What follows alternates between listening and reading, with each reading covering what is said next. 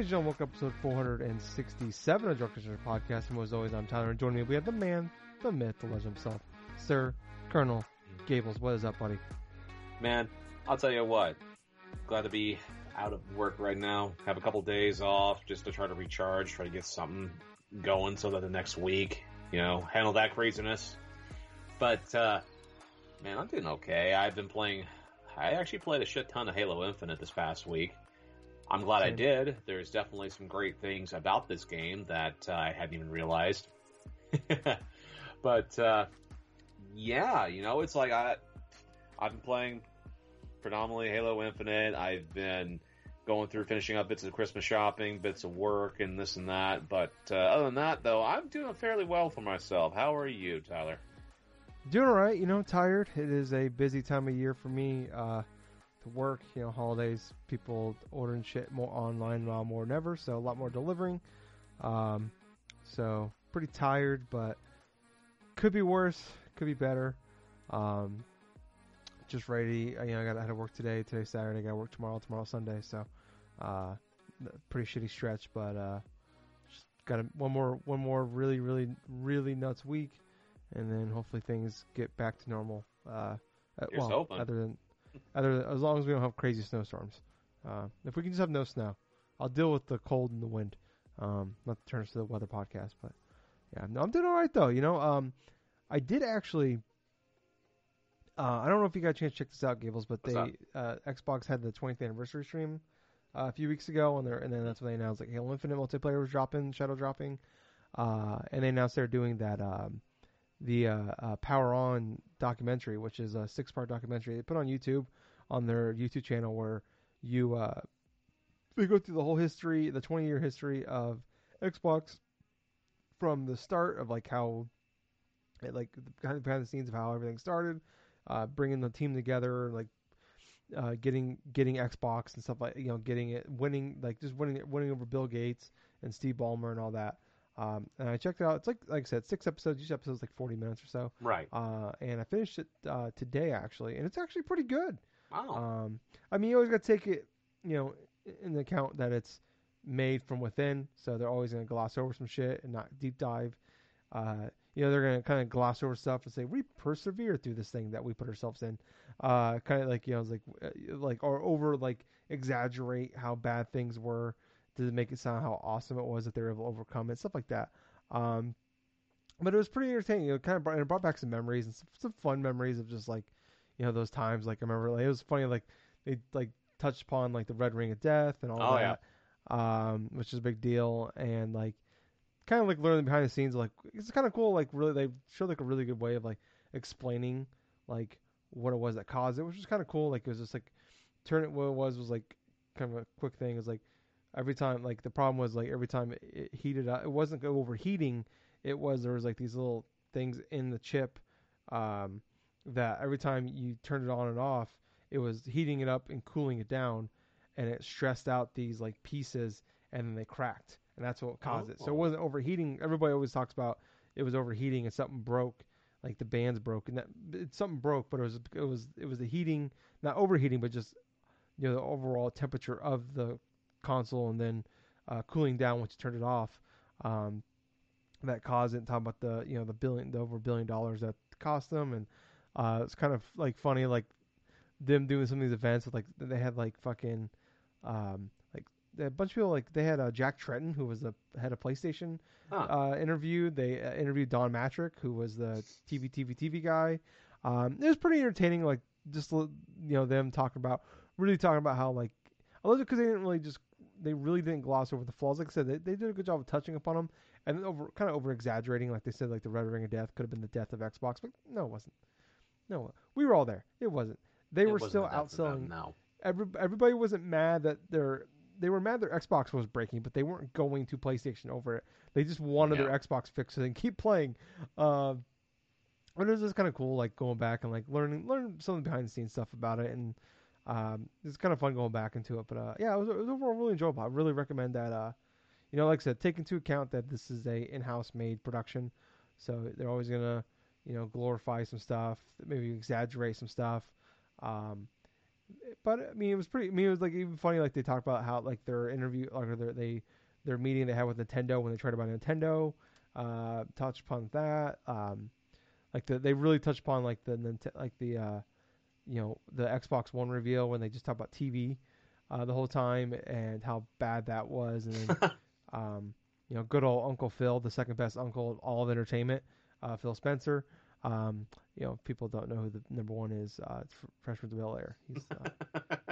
There's only one Uncle Phil. There's always going to be the number one Uncle Phil, and that's Fresh Prince.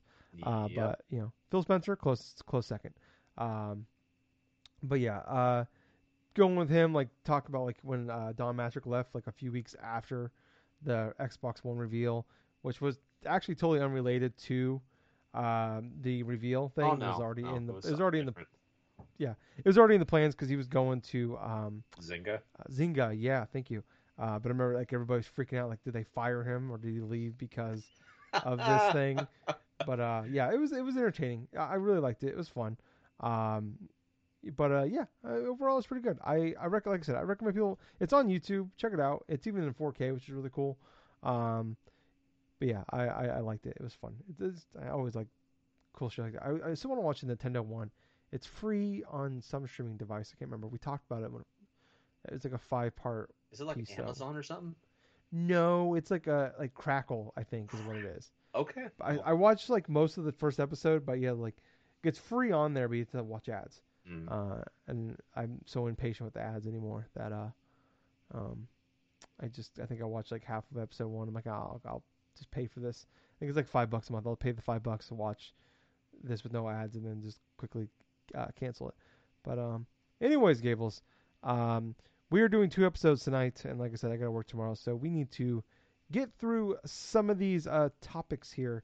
Not a lot going on. We are kind of in like, this is like kind of the time of year when video game developers, podcasters, influencers, all those, basically, like the entertainment world basically shuts down for the most part around Thanksgiving, and then doesn't really come back up until like early to mid January.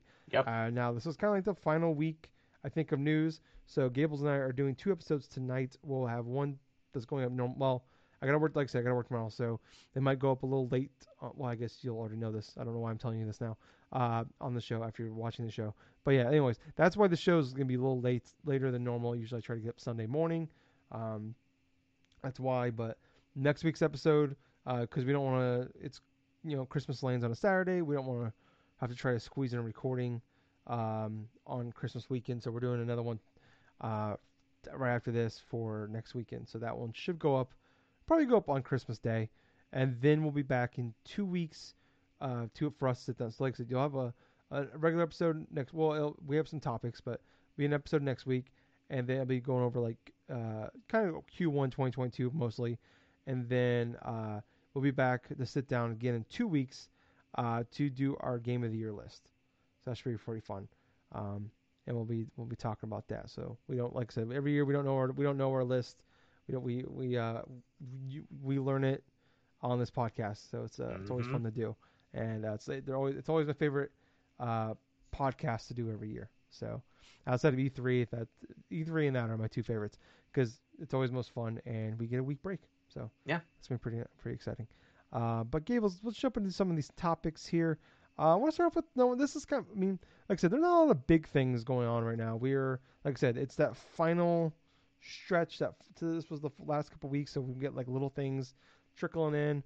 But I do just want to talk about real fast here. I mean, is that Splinter Cell is officially been announced to be remade. It's going to be made in the Snowdrop engine. It's going to be made by Ubisoft Toronto. Okay. The Snowdrop engine is the engine that the Division uses, which is also the Division team is making the new Star Wars game, and they're also making the Avatar game in that engine.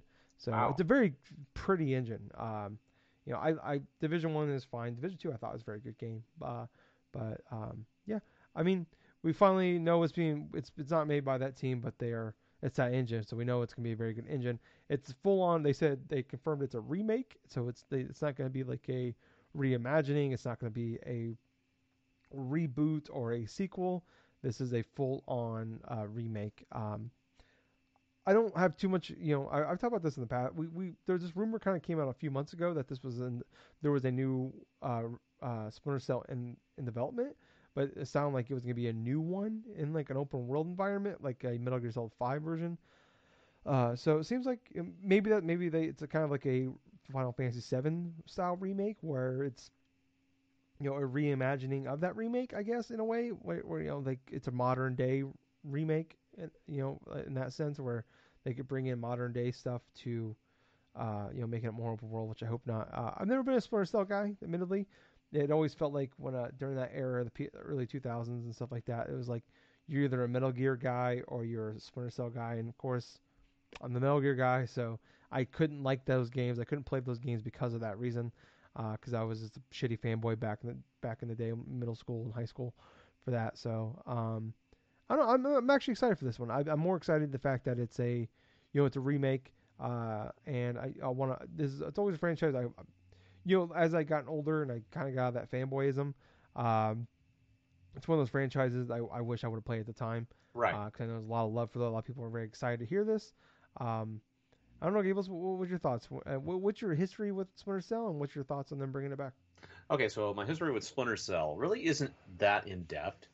Honestly, it's sort of like the same thing like with you, where I pretty much delved inside the Metal Gear Solid franchise more so than I did Splinter Cell. The experience I have is I rented the original one on GameCube. I actually did use the function that I learned about Nintendo Power Magazine, where you can actually plug in that little GBA GameCube link cable to your SP, and you could use it as a little map inside Splinter Cell. So I tried something like that, but I didn't really play the original too much. I thought the stealth mechanics and stuff was something that kind of flew over my head because I didn't realize it was a clear-cut stealth game to the point where even like a couple of little mistakes and you're dead. That kind of frustrated me back then as a teenager. I played a little bit of Splinter Cell Conviction when that came out on the Xbox 360. I maybe played a couple of hours of it at most, but until I got tired of it, and I did not go forth and continue on because there were other games at the time. It was, 2012, 2011, 2012. I still have the game. Actually, I do have the game on Steam. Is that Blacklist that was 2012? No. No, actually, I was thinking of. I think it was the one before that. It was a little bit earlier. It was Splinter Cell Conviction. I think that's one with Sam Fisher with the taking a mugshot, right? No, that's Double Agent. That Double Agent? Oh, I think that's Double Agent. Yes. I just remember that was like a Game Informer. That's like a really famous cover of Game Informer. Yep. Where Sam Fisher. I think that was Conviction. Yeah, it's Conviction because he had that was like maybe it was on the cover of the game, but I just remember the Game Informer issue with him like holding up with the mugshot, like holding up the card you hold when you get arrested. Well, who knows? You may be right on that one because I haven't. Because it was like an early 360, like late Xbox, early 360 game. Okay, that one I know for sure is Double Agent because the one I was referring to was the later part of the end of like the Xbox generation and the Xbox 360 generation, to where the Splinter Cell Conviction and stuff had the cover art and stuff with Sam Fisher and stuff like kind of similar to how those box arts were back then and stuff, or like say BioShock Infinite or like Uncharted or something like that, where you had the dude or something like that with holding the gun, this and that. They almost all look very much the same. Yeah, that's what sold games. You gotta you have those meeting what are those called, when you have the interview like fans. Oh shit! Interview like fans. When you interview and like you get like you ask questions, I can't remember what they're called. There's something meetings, but it's like you interview and like you find out like how you ask people what do you think of this name? What do you think of this name? Oh yeah, some group. It's like a test group or something like that. A test group. Focus group. Thank you. Focus group. Yeah. God, it was killing me. Like I've watched enough practical. Jokers. Jesus, I can't think of things right now. Impractical Jokers, where they like that's like half their skits is that focus groups. But yeah, those. Thank you. Go on. I'm sorry.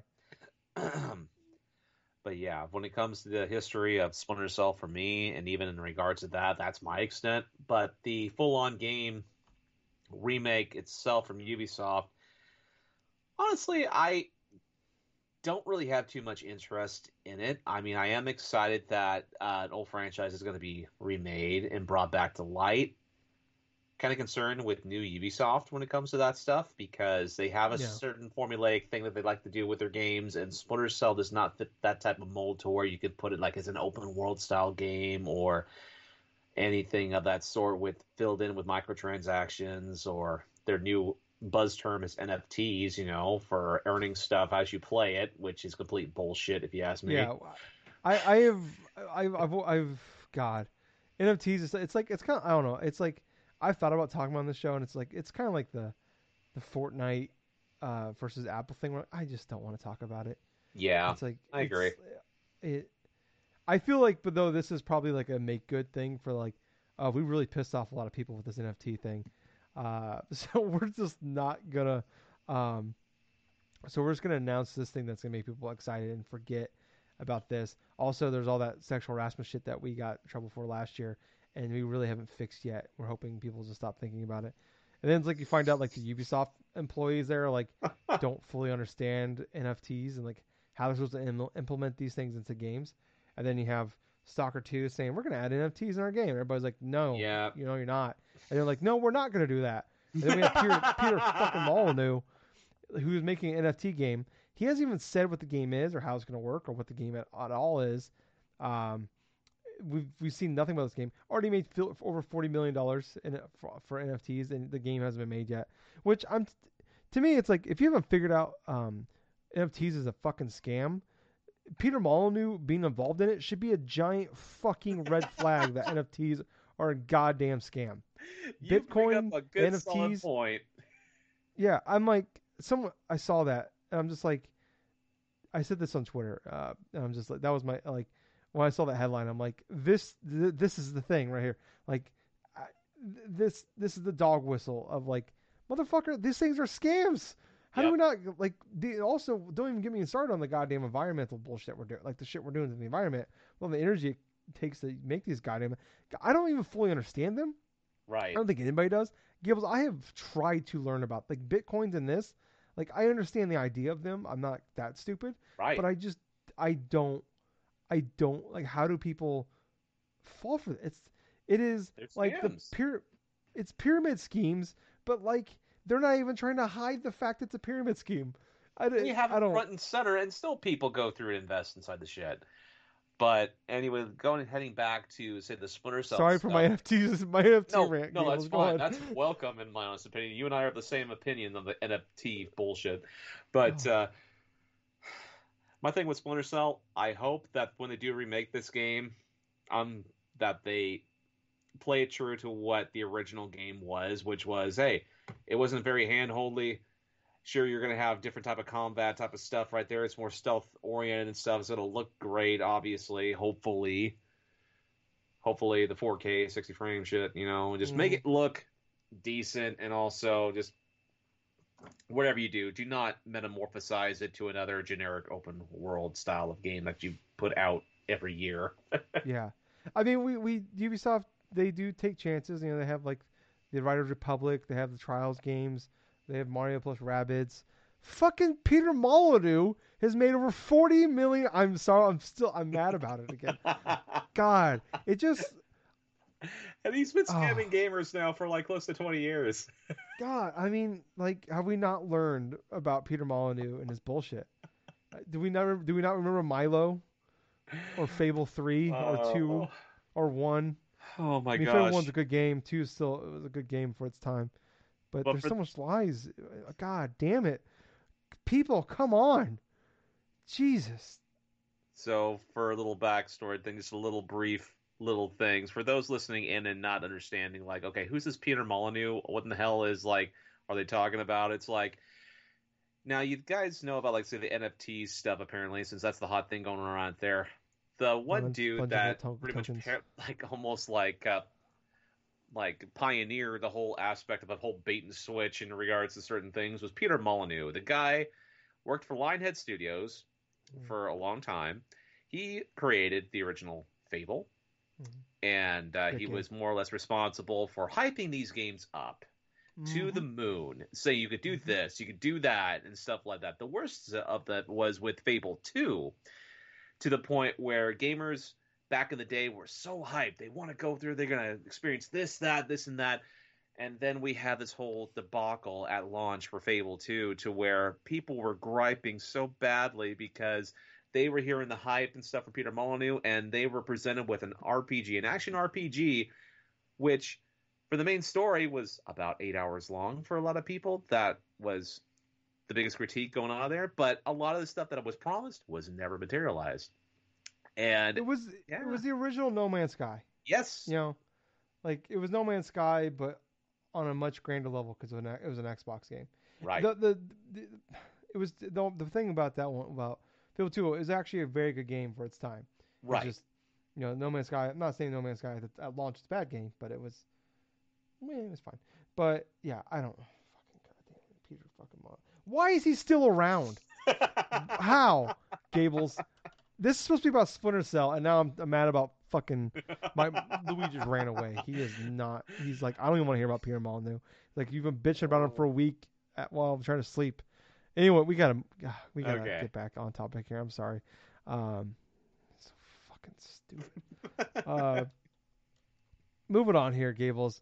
Uncharted anyways, Splinter Cell is being made. Awesome. I hope it's good. Yeah. Uncharted Legacy Edition finally got a release date. It's January 28th. Same day as goddamn fucking Pokemon Arceus. So I'm in a mood now. So, anyways, where was this energy? Like, I've had no energy at all the last 72 hours.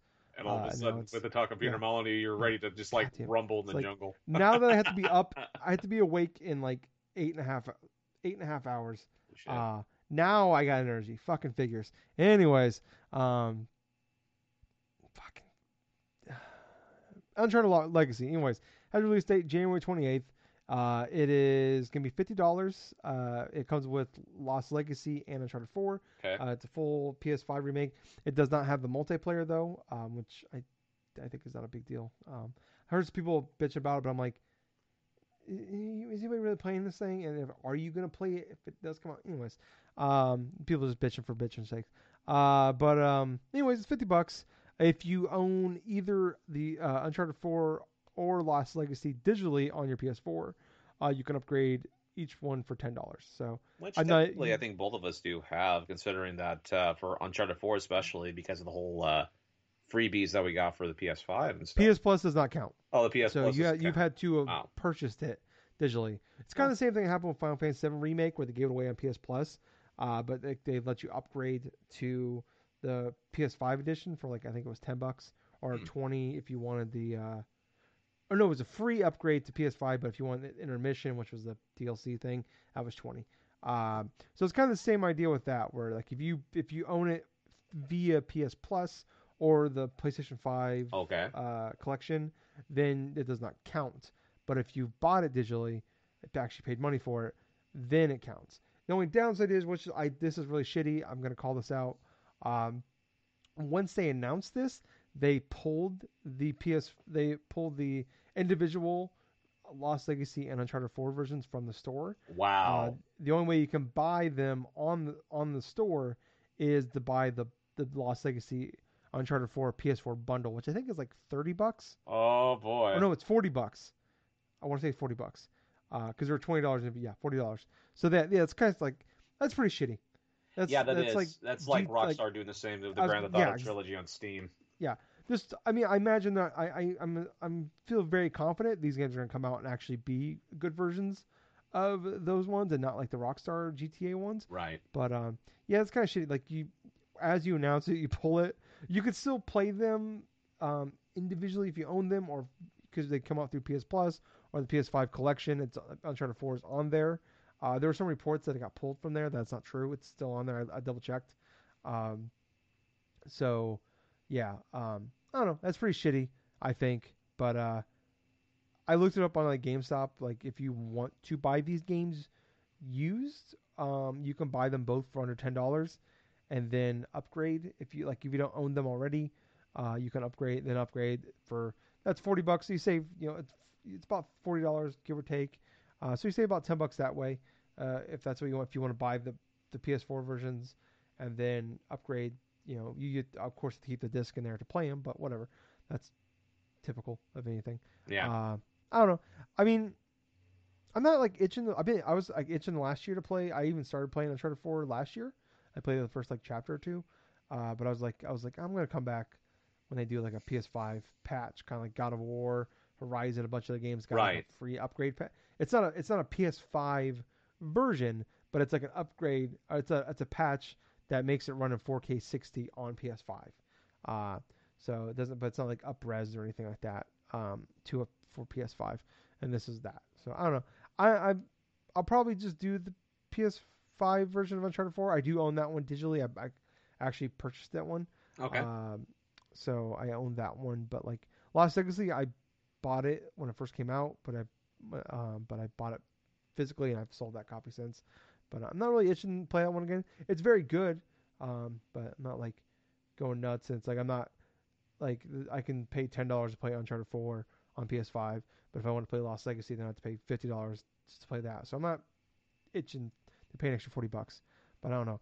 I mean, you've talked about I think like almost a third of PS5 owners did not own a PS4, Hmm. so I get why they're doing it. I don't know. Give us what's your thought. What's your thoughts? Are you itching to go back and play this thing or no? Well, sure. Eventually, I will want to go back and play games. I say like Uncharted 4. Maybe I wanted to finish up the Lost Legacy thing since I have it on PS4. Played through maybe close to half of it. Didn't finish it and stuff because of other games. But yeah, eventually I want to delve into Uncharted 4, the PS5 version. But there's no really any tempting things right now with everything else on the horizon, Yeah, yeah, and we'll including talk about this. Horizon. Yeah, yeah, right. Um, yeah, yeah. Late January is a packed. You're going to a packed time of year, which we'll talk about Hmm. on the next episode that you can listen to next week.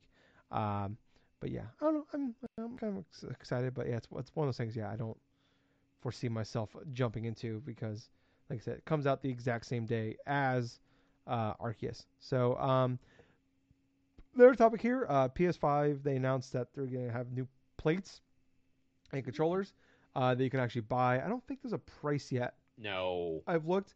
So I think some people have said it's like in some countries it's about $55 American if you convert it. Like some places, some countries have prices. So assume 50, $60 probably for these. And then they announce new controllers. They have like purple, black. So like the little side, like the white plates on a PS5, you can buy different colors. So there's purple, red, like a light blue, uh, black, and pink.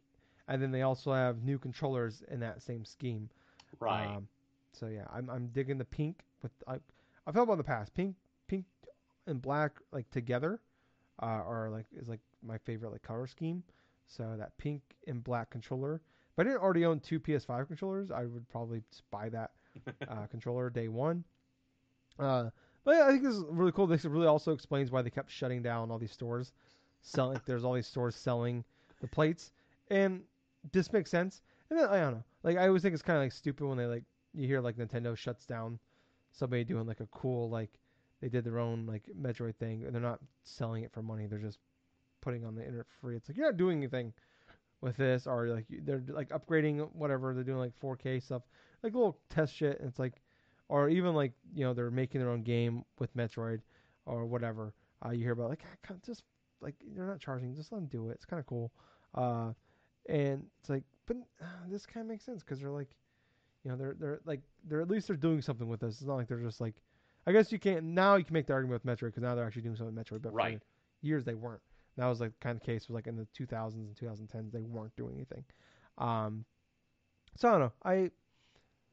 I'm just hopeful that I think it's really cool if this replaces like those like PS4 had a bunch of really cool like special edition consoles. Yeah. Like a lot of people talk about like this. A lot of people still talk about the original white Destiny PS4, which is actually really cool.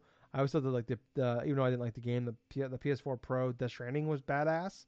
So I think it'd be cool if like this became the thing of like I can buy sliding the new plates for like if there's a God of War plate or a Horizon Mm. or something like that. Like I Oh think that would yeah. be fucking awesome. What about you, Gables? What's kind of your thoughts on all this? I love the possibilities of that, customize like console covers and stuff to where you could have like a specific game that you would like or this or that. I'm all for different colors in regards to controllers, in regards to the whole console cover stuff, because quite honestly, it's like I like what I have right now for the PS4, PS5 and stuff for the whole white controller, white console cover and stuff. But that's the thing, man. It's like well, some of my favorite controllers and stuff like that are kind of the different colors I like. Like for example, it's like with the PS4 Pro that I was using for a little while, plus the original PS4 Slim that I was using the purple controller. I Yeah. liked the whole midnight purple type of coloration and stuff like that. That was pretty cool. Hell, there's a reason why I've been liking a lot of the color schemes for like the Xbox controllers and stuff is because a lot of them have different types of styles, different type of flares. That whole like electric volt color one is so tempting.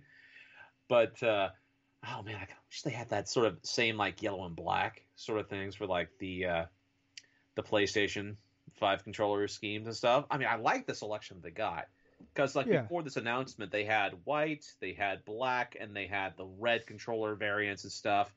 Which looking at the controllers, there are going to be different types of costing, basically on $5 increments. So I think the ones that are going to be a little bit more sought after, I think are going to like $5 extra. So Usually the special edition ones are like $5. Yeah, like they're like yeah, 65. So sometimes, and then you have the ones that are like close to 75 or whatever the yeah, hell. like the Forza one I just bought was 75. So Yeah, like for example, it's like the I know like retailers stuff like Walmart, they have the black one for like the original like $70 or something like that, and it's like 75 for red. oh, are they 70? Okay, I thought they were Yeah, 60. yeah. So Uh, it's definitely quite a bit in regards to investing inside of a controller that for all the it's a other game. stuff. Yeah, it's quintessentially like a game. Yeah, The price of a game, you're just getting a controller that hopefully will last you a couple of years. yeah, But bar that in mind, so if I like the console cover colors and stuff. Red looks cool. I mean, the black one obviously looks pretty damn cool.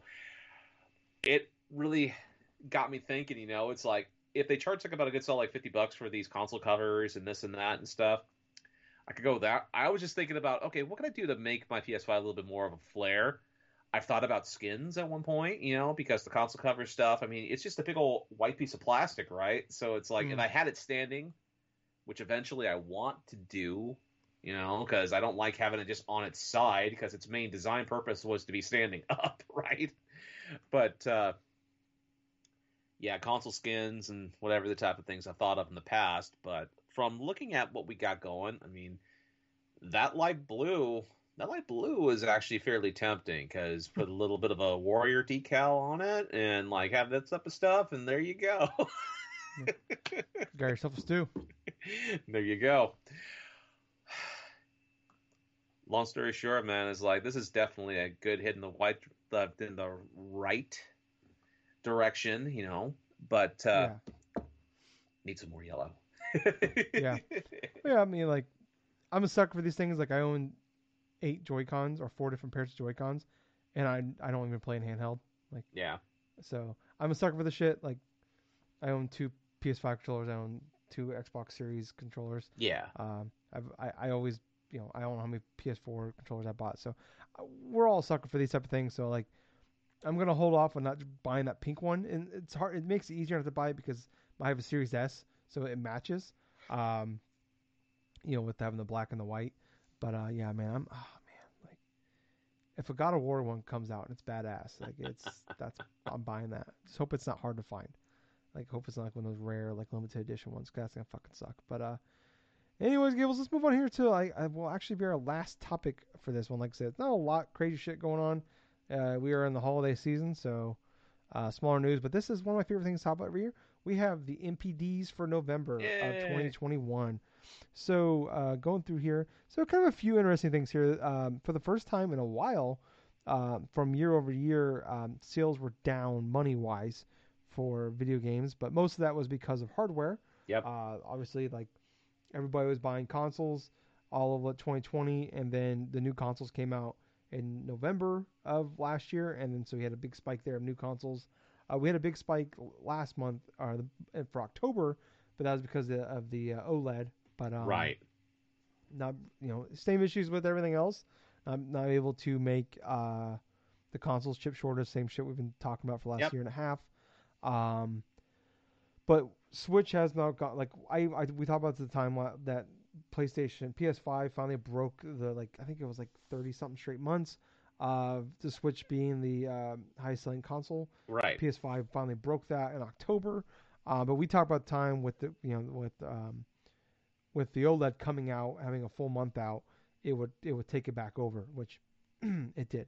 So we're gonna be starting a new streak. I think that streak they're gonna start a new streak until we can finally get these consoles can regularly keep coming in, which who knows when that will be. But moving on here to the top 20 list here. So starting off at number 20, we have Ghost of Tsushima. 19 is Smash Bros. Ultimate. 18 Breath of the Wild. 17 Minecraft. 16 Shin Megami Tensei 5, which is new. That's his first month on there, which is a Switch exclusive, so that's impressive. Back 4 Blood is number 15. It dropped from number 2 last month. Animal Crossing New Horizons get 14. Number 13 is Spider-Man Miles Morales. Number 12 is Mario Kart 8. Number 11 is a brand new game, Just Dance 2022. Number 10, NBA 2K22. Number 9 is Far Cry 6, which was actually last October's number 1 selling game. Number 8, FIFA 22. Number 7, Marvel's Guardians of the Galaxy, which that's the second month on the list. And its first month on the list, it was also number 7, so it stays right pat where it is. Number 6 is Mario Party Superstars, which it came out the last week of October, so This is his first full month on the list. Number 5 is Madden NFL 22. Number 4, its first month on the list, or its first month out, Forza Horizon 5, despite being on Game Pass. Still selling very, very well. Number 3, Pokemon Brilliant Diamond Shining Pearl, brand new game. Number 2, also another brand new game. Battlefield 2042. Number 1, brand new game, Call of Duty Vanguard. So no surprise there. The number 2, I think the number 1 and 2 spots being the two big shooters of November getting the spots. But Gilles, what's your thoughts overall on this list? Okay, so my thoughts overall is people are going to go with familiarity. That's the key theme of this month, because every year it feels like the same thing that comes in, and this time, for November or for like October and stuff, you have the constants. You have Call of Duty selling well, you have Battlefield selling well, you have a main Pokemon franchise that's within the top 3, which in this case is Brilliant Diamond Shining Pearl. But the surprises on this list, there's a couple of them. Obviously, Ghost of Tsushima is back up in the top 20, which I would probably think would be akin more so because of the PS5 version and like the whole stuff that's going on. It was 13th month before, so it went from 13th to 20th. So. Okay. So, yeah, I must not have noticed that the last month. But, yeah, still, it's inside that top 20 type of list. But Shin Megami Tensei 5, that is a incredibly hardcore niche game. And for that thing to be a Switch exclusive and to sell that well in its debut month is pretty good. I mean, for God's sakes, man, we're talking about a hardcore experience that, you know what, it's going to only appeal to, like, maybe a subsect of gamers. And I guess for those that are really craving for a hardcore RPG, which there are fairly a good amount on the Switch, considering it's the natural evolution of the Vita, for God's sake. Yeah. Well, we did see Tales of Arise was like top 5 last month in October. That's true. And yet, November, it's nowhere to be seen inside. Yeah, it's not even on the list, yeah. So, yeah, this is definitely a great surprise in that regards. And considering it's one of the best RPGs of the year, that alongside the game that was selling last month, Tales of Arise, it's definitely got a boost inside of his launch month, meaning that, yeah, it's probably not going to be there for the month of December, more than likely. Yeah. But, yeah, that's pretty much it, It's like there's not too many big surprises on there. Shin Megami Tensei 5, that's one that I could think of, but it's kind of a standard sort of holiday-themed type of NPDs. Yeah. I mean, yeah, usually November is kind of like, it's chalk. It's going to be there. Call of Duty is going to be there. Number 1, which is interesting. It's the first time in several years that the new Call of Duty came out and didn't instantly become the highest-selling game of the year. Oh, you're right. Yeah, it's number 2, but it's actually still behind last year's Call of Duty game, Black Ops Cold War. So, people we've talked about, and it's been pretty well known, and even going into it, that Vanguard, there wasn't a lot of. I mean, it's Call of Duty, so there's always a lot of hype, but comparative to Call of Duty in past years, the hype pretty low. The buzz behind it pretty low, and coming out of it was pretty low. Speaking of pretty low here, Battlefield 2042 number 2, but Battlefield games always start off super hot. The big issue is they fall off. Is like people don't stick to them very long, and that's just been an ongoing issue with those Battlefield games. Like they were gonna have a very good spike right at the beginning, but then they just kind of like we were just talking about Tales of Rise, kind of being in top 5 in October, and then it's not even it's not even we don't even know where the fuck it could be 21 for all we know, but it also could be 800 for all we know. That's true. Pokemon Brilliant Diamond, Shining Pearl, not surprise number 3. It's kind of unfair because they're kind of 2 games here, so I'm sure there's a lot of people out there that buy both copies, but I mean that's just been going on forever. Forza Horizon 5 being number 4, despite being on Game Pass and PC Game Pass.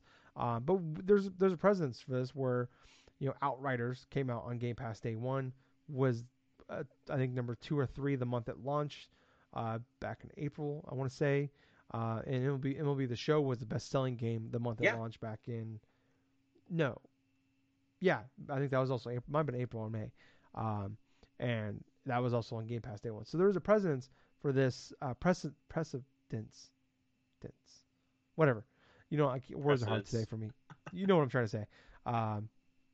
Words hard for me today.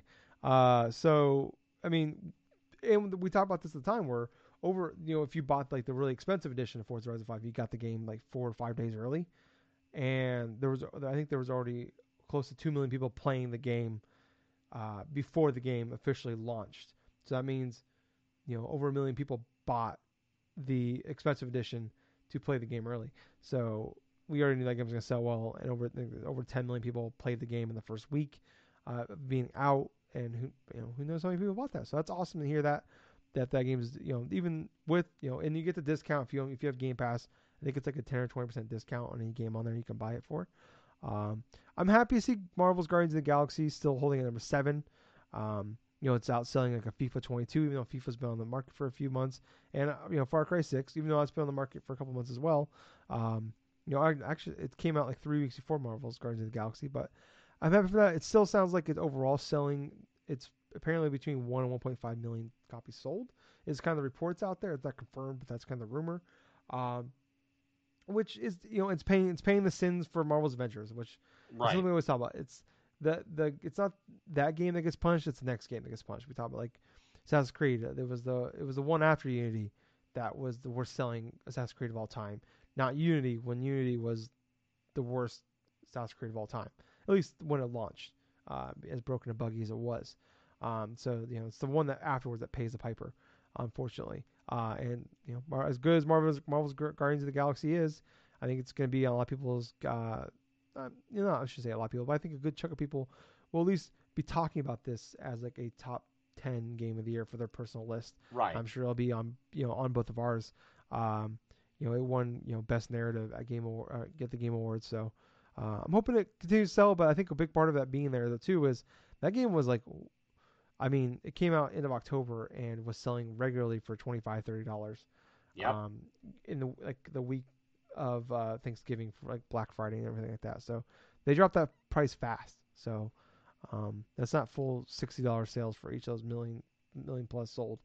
But yeah, I mean, I think something that's kind of shocking here is how far Back 4 Blood dropped. Went from 2 to 15. And that's another one that day 1 came out. Day 1 on Game Pass. It was number 2 that month it came out. But dropped to 15. So I'm wondering, where that, is there like, is this kind of like when we were talking about like spike big, but like people that like, or like we were talking about Tales of Rise, or that came out, boom, shot up to the top, and then it's the people that wanted it bought it, and then it's a dramatic drop off since then. But kind of something I think that's really big here is the fact that Metroid Dread isn't even on the top 20 list. Nope, it's completely off the list. Second month on here. It was I think I want to say like 7th or 8th. Yep. Last month for October, and already out. It wasn't even the top 10 selling game on the Switch in November, which is concerning. Let me see if I can pull up the list. I can find the list here. So the top 10 selling games for the Switch in November: the new Pokemon games, Mario Party Superstars, Mario Kart 8, Just Dance, Animal Crossing, Shin Megami Tensei, Breath of the Wild Ultimate, new Super Mario Brothers, and Mario Kart Live Home Circuit. I'll be fair, this is based off dollar figures, not individual sales. I think Mario Kart Home Circuit is $80 right now. So yeah, I don't know. I mean, it was number 11 according here to NPDs, but I don't know. It's kind of concerning. I still think it will end up being the best selling Metro game of all time. I think Yeah. it's like around the $3 million mark. Yeah. But man, I was hoping it would like. I really, I mean, I'm not a Metro guy at all, but I really hope that game like ends up like. I never thought it'd be like a 10 million seller, but I'm hoping it hits like that 5 million mark. You know, like if Luigi's Mansion can sell 10 million copies, Metroid's just be able to sell 5. Right. So I'm wondering like kind of what that issue is there. Like why is it not like what's? I know Metroid's never been the biggest selling. Is it really that?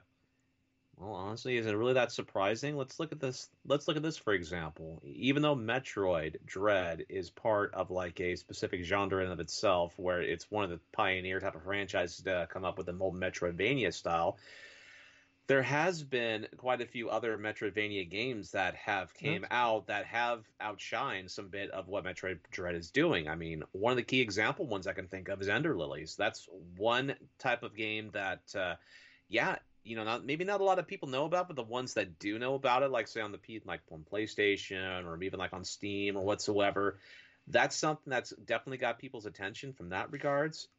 Plus, there are definitely other types of Metroidvania games that have come out of the past couple of years that have done more in that regards. I mean, this has come from someone that's played Metroid Dread maybe not as much as maybe I could have done, but even I am willing to admit that since the last Metroid game came out all those years ago on the Game Boy Advance, that genre in and of itself has sort of evolved to that extent to where now when you're playing this Metroid Dread game, it kind of feels there are some parts of it that do feel sort of dated in that regards. Okay. But yeah, it's still sold relatively well. I mean, hell, $3 million, $3 million in sales for a Metroid game. That's fantastic. Well, no, that's the record. But we don't. That's kind of what I think it'll hit that this year. We don't know. Right. We don't know the sale. Well, Nintendo's like we know that they always give out to the 10th. They give out how many they'll sell, but like I think Metroid Prime has a record for around 3 million sold. Right.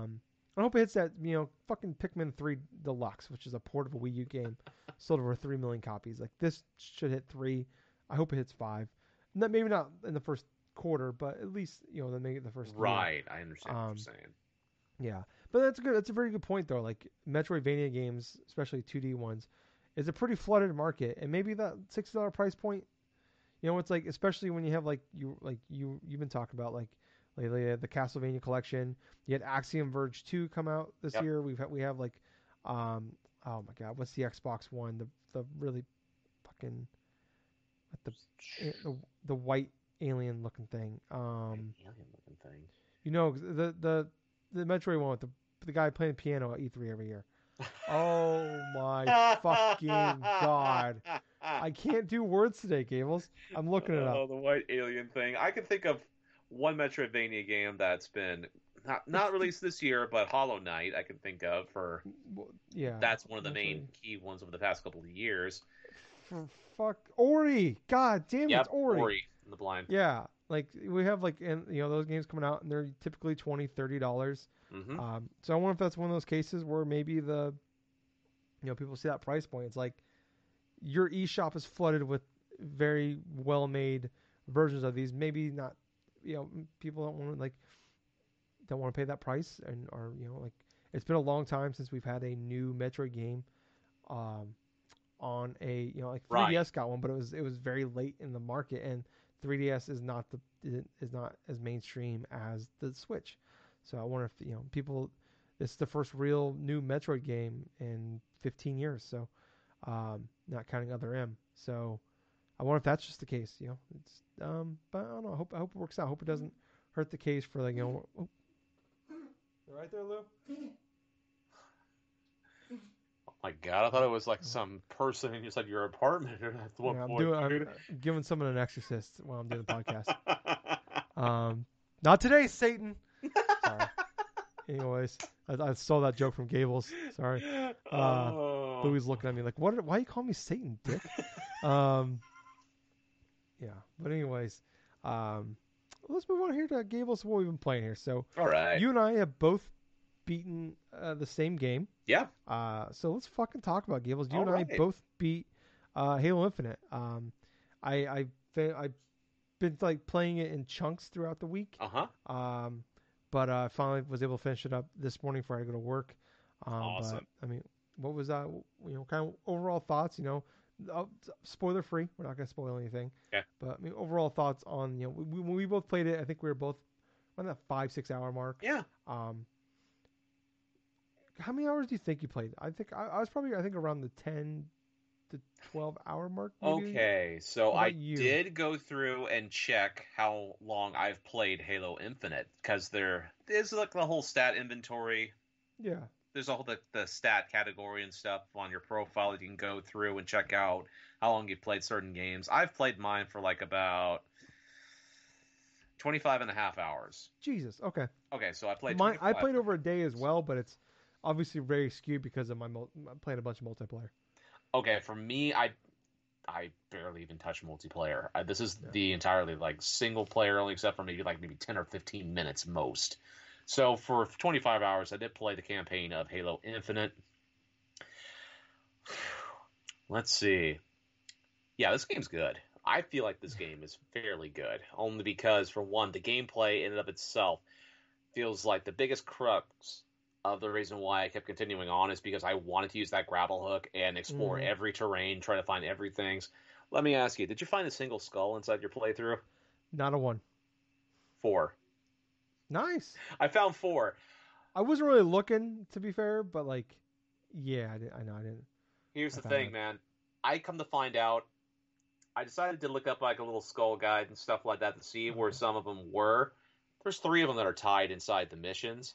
Oh, that sucks. And if you miss one of them, you pretty much can't get the full extent of the collection, stuff like Yeah, I that. gotta replay the whole game. Yeah, so there is one that was fairly early off, like on chapter 2, that I missed, and I didn't realize it until after I looked up at the guide and stuff. But okay, yeah, I got 4 of them. 2 of them I actually found on accident. So the one, obviously, I shared last week. I'm not last week, but like a couple weeks ago, where I managed to. I was fighting one of the banished things, and they pushed me inside the scale, and it pushed me up into the damn section to where that skull was, and I'm like, well, I just found a secret without even trying it. So I did that, and I found, like a couple of days ago, I found the the IWHD. No, the I wish I was your daddy skull. Or I would have been your daddy, or some of that sort. That's the acronym for the whole skull in and of itself. And quintessentially, it's the skull that unlocks the rare conversation pieces on like NPCs and stuff more often than what it is. And I gotta say, just listening to a lot of the rare comments from like the grunts and the freaking brutes and like Fucking best. it's so fucking hilarious, dude. Yeah, it gives me very much like Doom feel because Yeah, like in this everybody calls you in Halo everybody calls you the demon. the demon. Yep. And it's just like God, it just like makes me like the way everybody I can't remember what the fuck they refer to you in Doom. I can't remember what they call it, but like They just it's refer to kind you of as a Doom Slayer. yeah. I think maybe that's what they call you, but like the enemies actually refer to you and like the all the dialogue and all the notes you find that's what they refer you to. It's like God, man, I just feel like a badass. That's exactly how I felt playing Halo Infinite, to where it's like it didn't matter whether or not I was grappling hooking my way across the map, feel like unlocking the entirety of all the distress signals and stuff, the soldiers and stuff. Because here's the thing, for me, I made a subconscious decision that I didn't want to 100% complete this game because, for one, that would have had to have required me to beat this game again on Yeah, Legendary with all skulls on, and fuck that shit. I've tried that in past and Halo under eight games hours. before. I cannot do that. Yeah, But it does present an interesting thing where, because it's an open world game, there are a couple of different things that I can do. Obviously, if I ever do another playthrough of the game, which, hey, that's more than likely I may do that. I'll collect all the skulls and stuff. I don't mind doing that because that was fun. Even back in Halo 3, that was fun.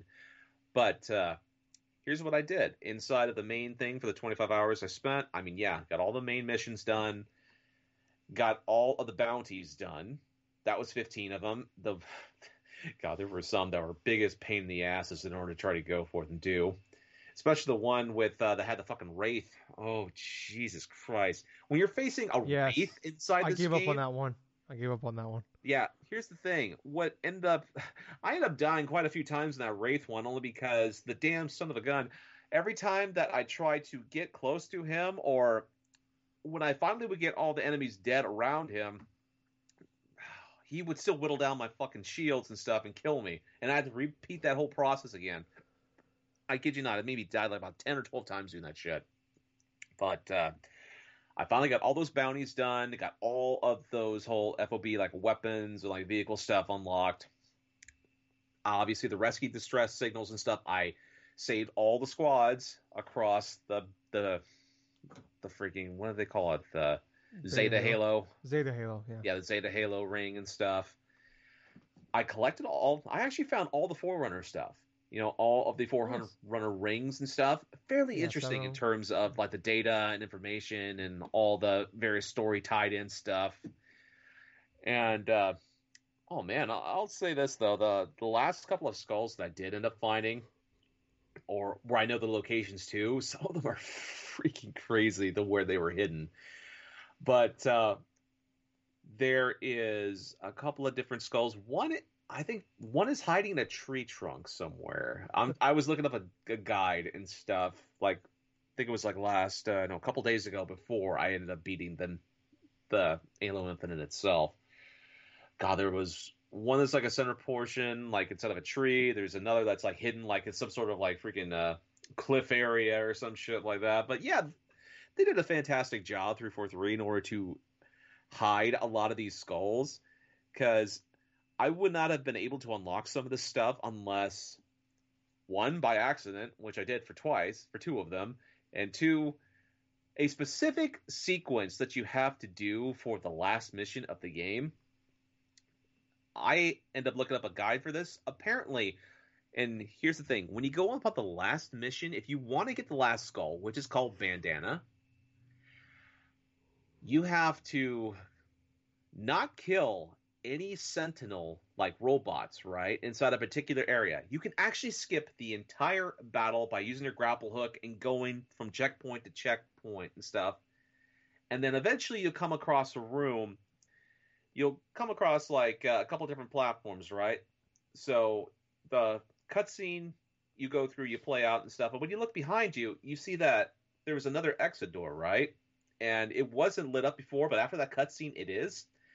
So you'll actually go on this intersection, right, to where on the left of you will be the mission checkpoint, but in front of you will be another door you can go through. And so you go through that, and all of a sudden it's like you'll see this little platform or something up top there, and when you go around, that's where the Bandana skull is at.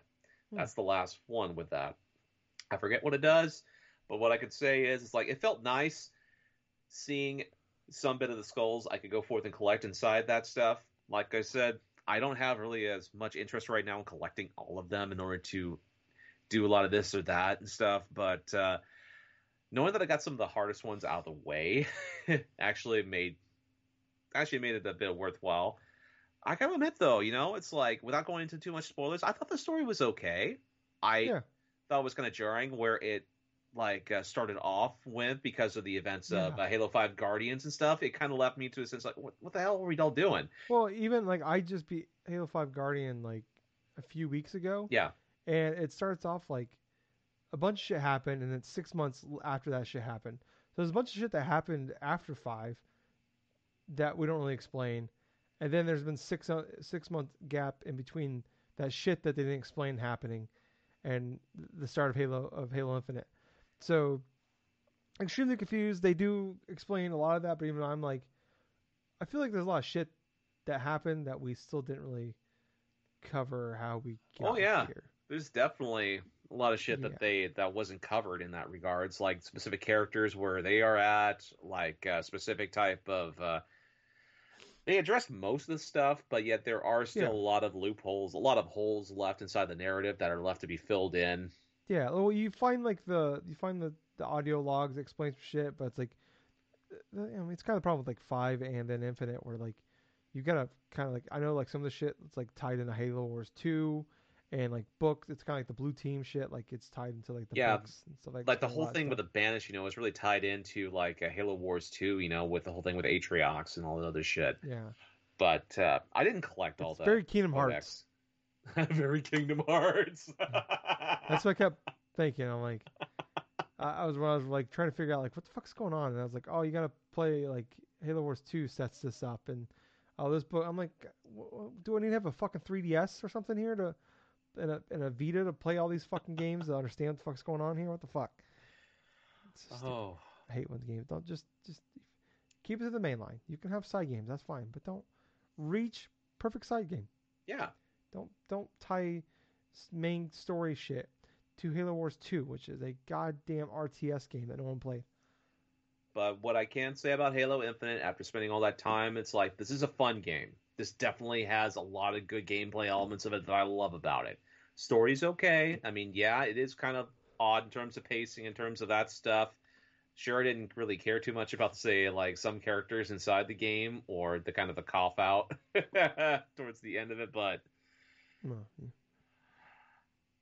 at the same time, though, I did enjoy my time, and quite honestly, I do want to play this game again.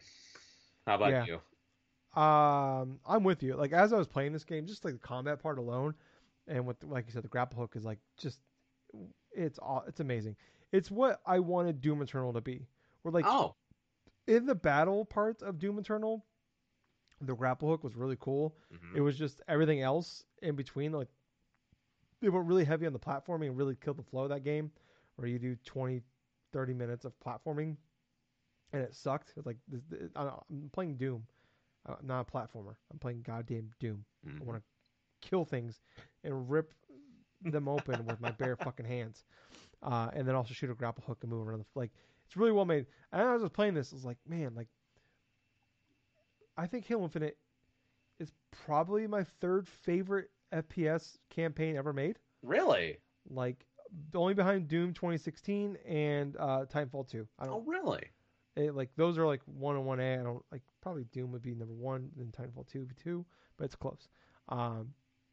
Yeah, just the way those like the combat and everything flowed in those campaigns, the way like the environments, like just the way like bounce, like the way that all the enemies work together and like how you can like work them against each other and like how each enemy like there was a strategy. It's like I feel like this took a lot from Doom, where like the new Doom games, where like they said it's first person shooting chess, where like everything there's a strategy to everything like that.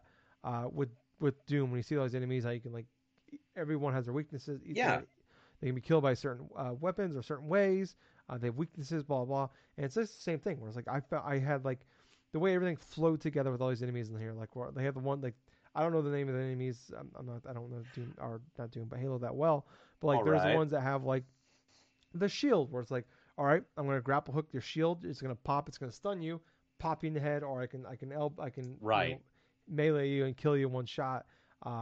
There's like the ones that have some enemies that have shields, and I can fucking hook shot you, and it's like you get like electrocuted and it stuns you. Fucking elbow you twice, boom, you're dead. And just like working around and like and really using the hook shot to like flow around, get behind certain enemies so I can shoot from behind.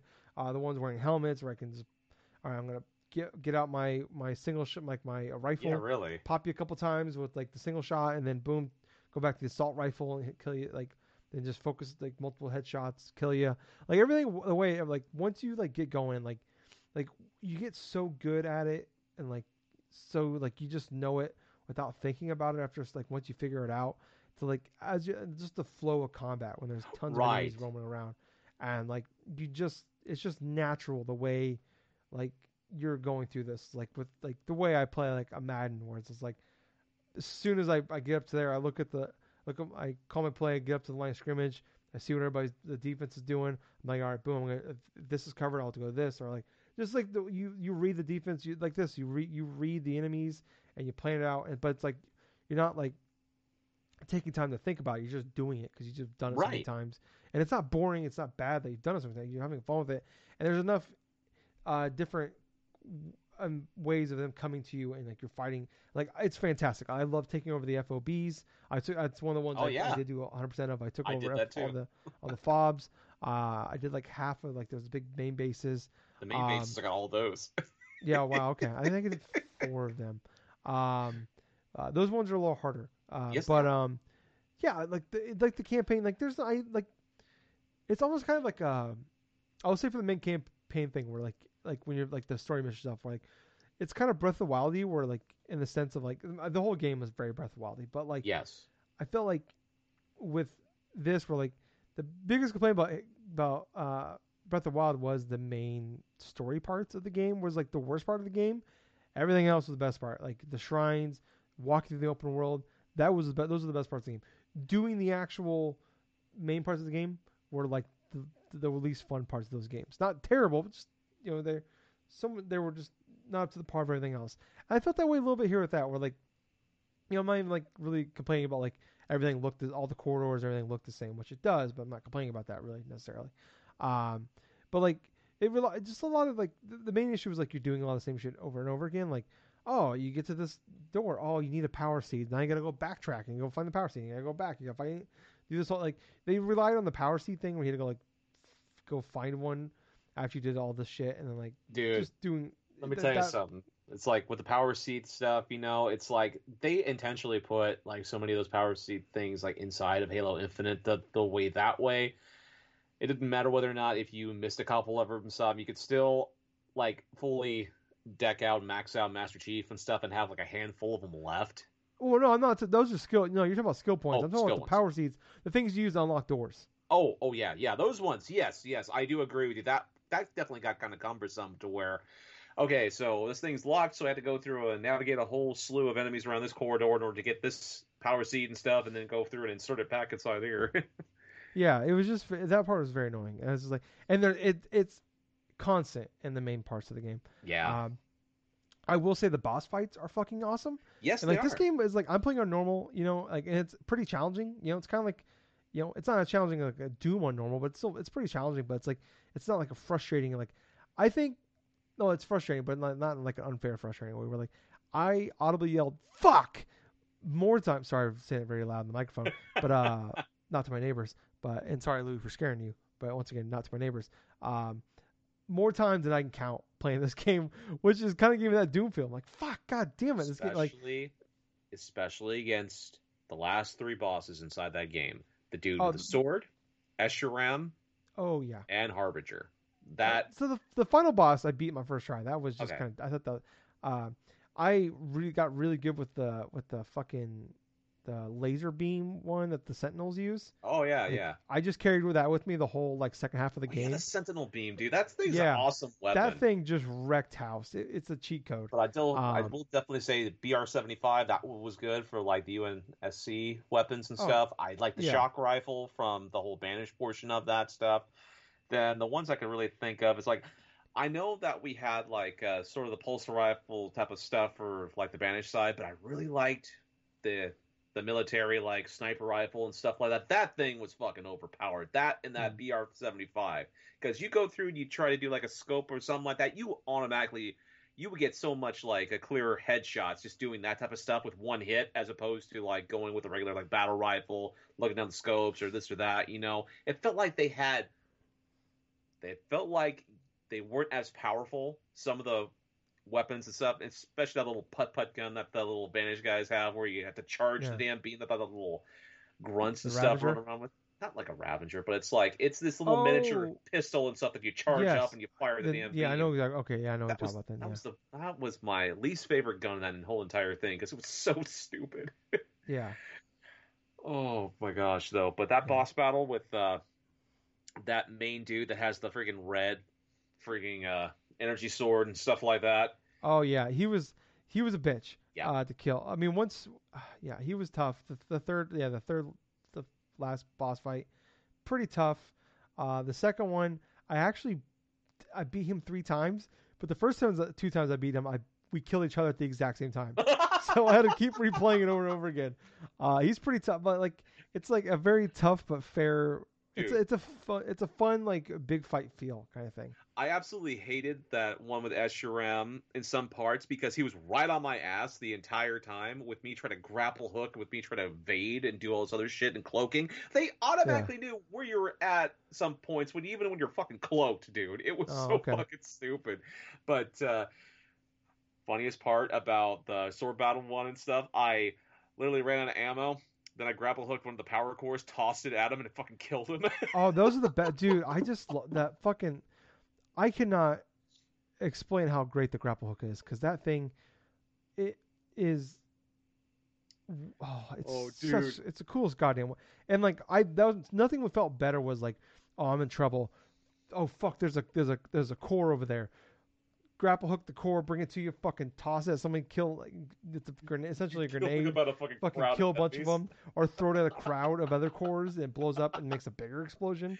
And Ooh. kill. Oh my god, it's Or I or if you're fuck, getting it's awesome. harassed by a banshee and you fucking could steal it out of the sky and just kick them out and stuff and just start going. Yes, I've done that almost like a mid sky before. yeah, I did it once, and then while I was doing it, the guy crashed while I was doing it, and killed me. But yeah, this game it's phenomenal. It's Dude, it's those moments like that that make this game fantastic. Especially, it's like if you do like go for it and steal a banshee, and all of a sudden you see the elite just drop all the way down like 30 feet and kill. yeah, man, I can't believe how like much I love a Halo game. Like I've been talking about pretty much for a while now. Like as I'm playing through 4 and 5, like I've never been a Halo guy. Even as I beat 4 and 5, like I like it more. But like I like like I've talked about my past a lot in this with Halo. But like man, really get into it. And, like there was like the music. Oh my god, like that music hits at some of these more. Like Yeah, it's like you might as well just inject Red Bull into my veins, like the way I felt in some of these moments. Um, I kid you and not. there was like one like I got chills in like an actual like cut scene at one of these.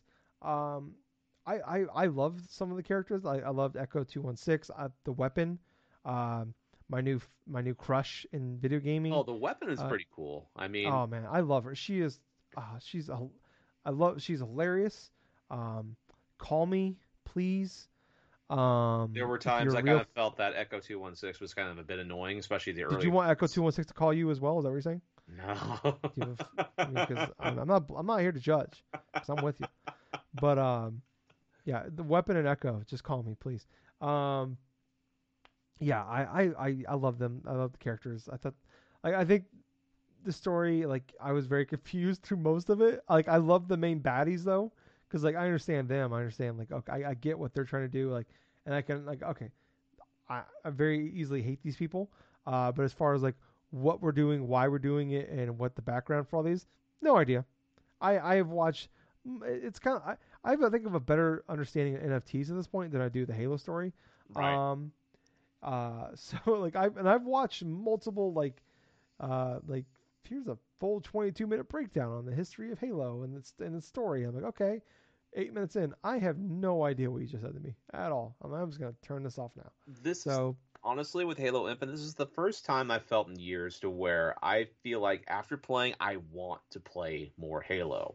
yeah, I I I, I want to keep playing it too. But like like there's they there's the leak that came out, not really leak, but like Halo or that Microsoft trademarked Halo Endless, which they Hmm. reference in the game. So people are like wondering if this is like a expansion, like a DLC that they're gonna add later on, because like the way they set it up, that like they can really, and this is if this is gonna be Halo Infinite, maybe instead of making a new Halo, they just we I get it periodically, we get like maybe a new expansion, which I'd be totally cool for. Like I'll plop down 20 There bucks were a bit of for a new rumors even expansion. leading up to the launch of Halo Infinite that was going to be the case, to where you have the mainline Halo Infinite and all of a sudden insert certain like campaigns or certain Yeah, like thing inside that game. if You they know, do it like a live service in that sense, where I mean this isn't a live service game, but like they keep adding content and like even if I gotta pay 20 bucks for it every 12 to 18 months to get a new dude. thing, like I'm all in. If it's I'll like do a it. if it's like a full solid like say 8 to 10 hour campaign and stuff, and I'm paying like $30 or something for like a quality type of Even if it's like experience.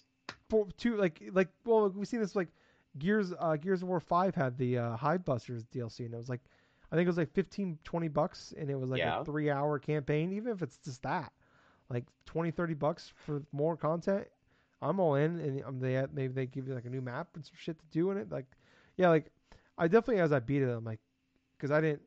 Like, what kind of sucks is like you can beat the campaign if you just mainline it. You could probably beat it.